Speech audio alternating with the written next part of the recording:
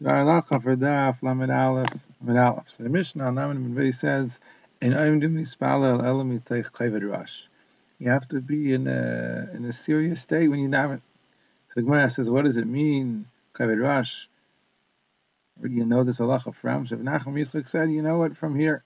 Ivdu es Hashem beYira, beGilu b'Ra'ada." You have to serve Hashem beYira. So that's Kavod Rosh, and you have to rejoice with Ra'ada, with trembling. So what does it mean v'gilu b'rada? So Rava says b'markoim gila sham tehei rada. In the place of gila, there has to be a little bit of rada. Your joy has to be tempered. You can't go all out on your joy. And the Gemara brings many maisim where Amoraim were concerned that things shouldn't get out of hand. Somebody was badach tuva, he was laughing, he was too jovial, and the others tried to sadden them, to calm them down. And on the Lamed Aleph, the Gemara tells over two Maisim. Marbeid Ravina made a wedding for his son, and when he saw the Chachamim were overly joyous, so he took a very expensive cup and he broke it. And a similar Maisim with Ravashi, when his son was getting married, Ravashi did the same thing. Now Taisva says, from here we have the minhag to break glass at a wedding. But it's not clear what's the inyan. The Gemara is saying that they were badach tuva, they were laughing too much, they were too jovial, and they wanted to calm them, and they broke the glass. What's this inyan of being mamayit the simcha v'gil b'rada? What's the idea? So in the end, the Gemara brings a member of Yechanan said in the name of Rabbi Shimon Bar Yochai, Aser la'adam sheyamali schok piv v'olam hazeh. A person is not allowed to fill his mouth with schok in olam hazeh. Like it says, Az, then la'asid level yamali schok pinu shenenirina. Only then, but not today. So it seems like the inyan is not to be overly joyous in olam hazeh. In this world, only la'asid level. What's the idea in olam hazeh? Rabbi Yaina brings, it can't be that it's got to do with the fact that we're in Galus. Right? If that would be the case, the Gemara would say, Achrei Churban Habayis Mishachar Beis Hamikdash. But the Gemara doesn't say that. The Gemara says, Ba'olam Hazeh. So it has to do with Olam Hazeh.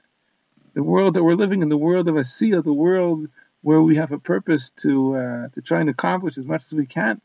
The idea is, says Rabbi Yaina, we shouldn't forget our purpose, our mitzvahs, and Torah, that is really the tachlis of our lives.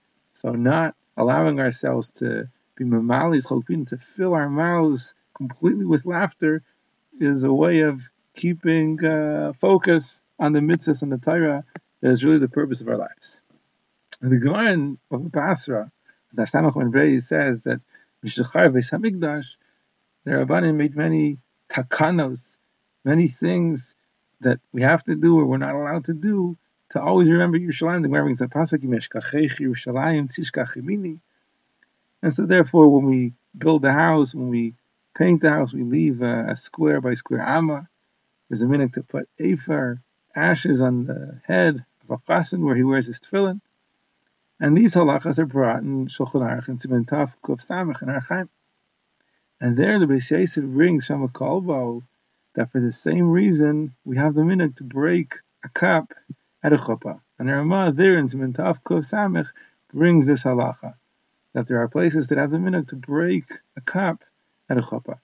So from here it seems that the reason for the minhag is to remember that our simcha is incomplete. We don't have a Beis Hamikdash. To remember that our simcha is incomplete without the Beis Hamikdash, we break a glass. So according to Taisus, according to Rabbi Yaina, in Berachos, it seems that the inyan is not to forget our place in this world. And according to the Kolba, according to the Ramah, in Archaim, the idea is to remember that we're in Galus, that we have no Beis Hamikdash, and a simcha will only be complete when the Beis Hamikdash will be rebuilt. And already today, the minhag in many places, before they break the glass, is to sing, or for somebody to say, the pasuk, Yimeshkachech Yerushalayim Tishkach Yimini. Now, the Tafnas Paneach and the Pri Megadim discuss why we break glass. The meaning is to break glass. Why specifically glass? So they say that glass is unique in that when you break glass, you can repair it, you can melt it down, and you can blow it up again. So what we are hinting to is the fact that marriage is fragile. A marriage can fall apart. But even if the marriage does fall apart, we should never give up because it can be repaired. It might require work. It might require being melted down and being blown up again from scratch. But if we're willing to put in the effort, it can be repaired.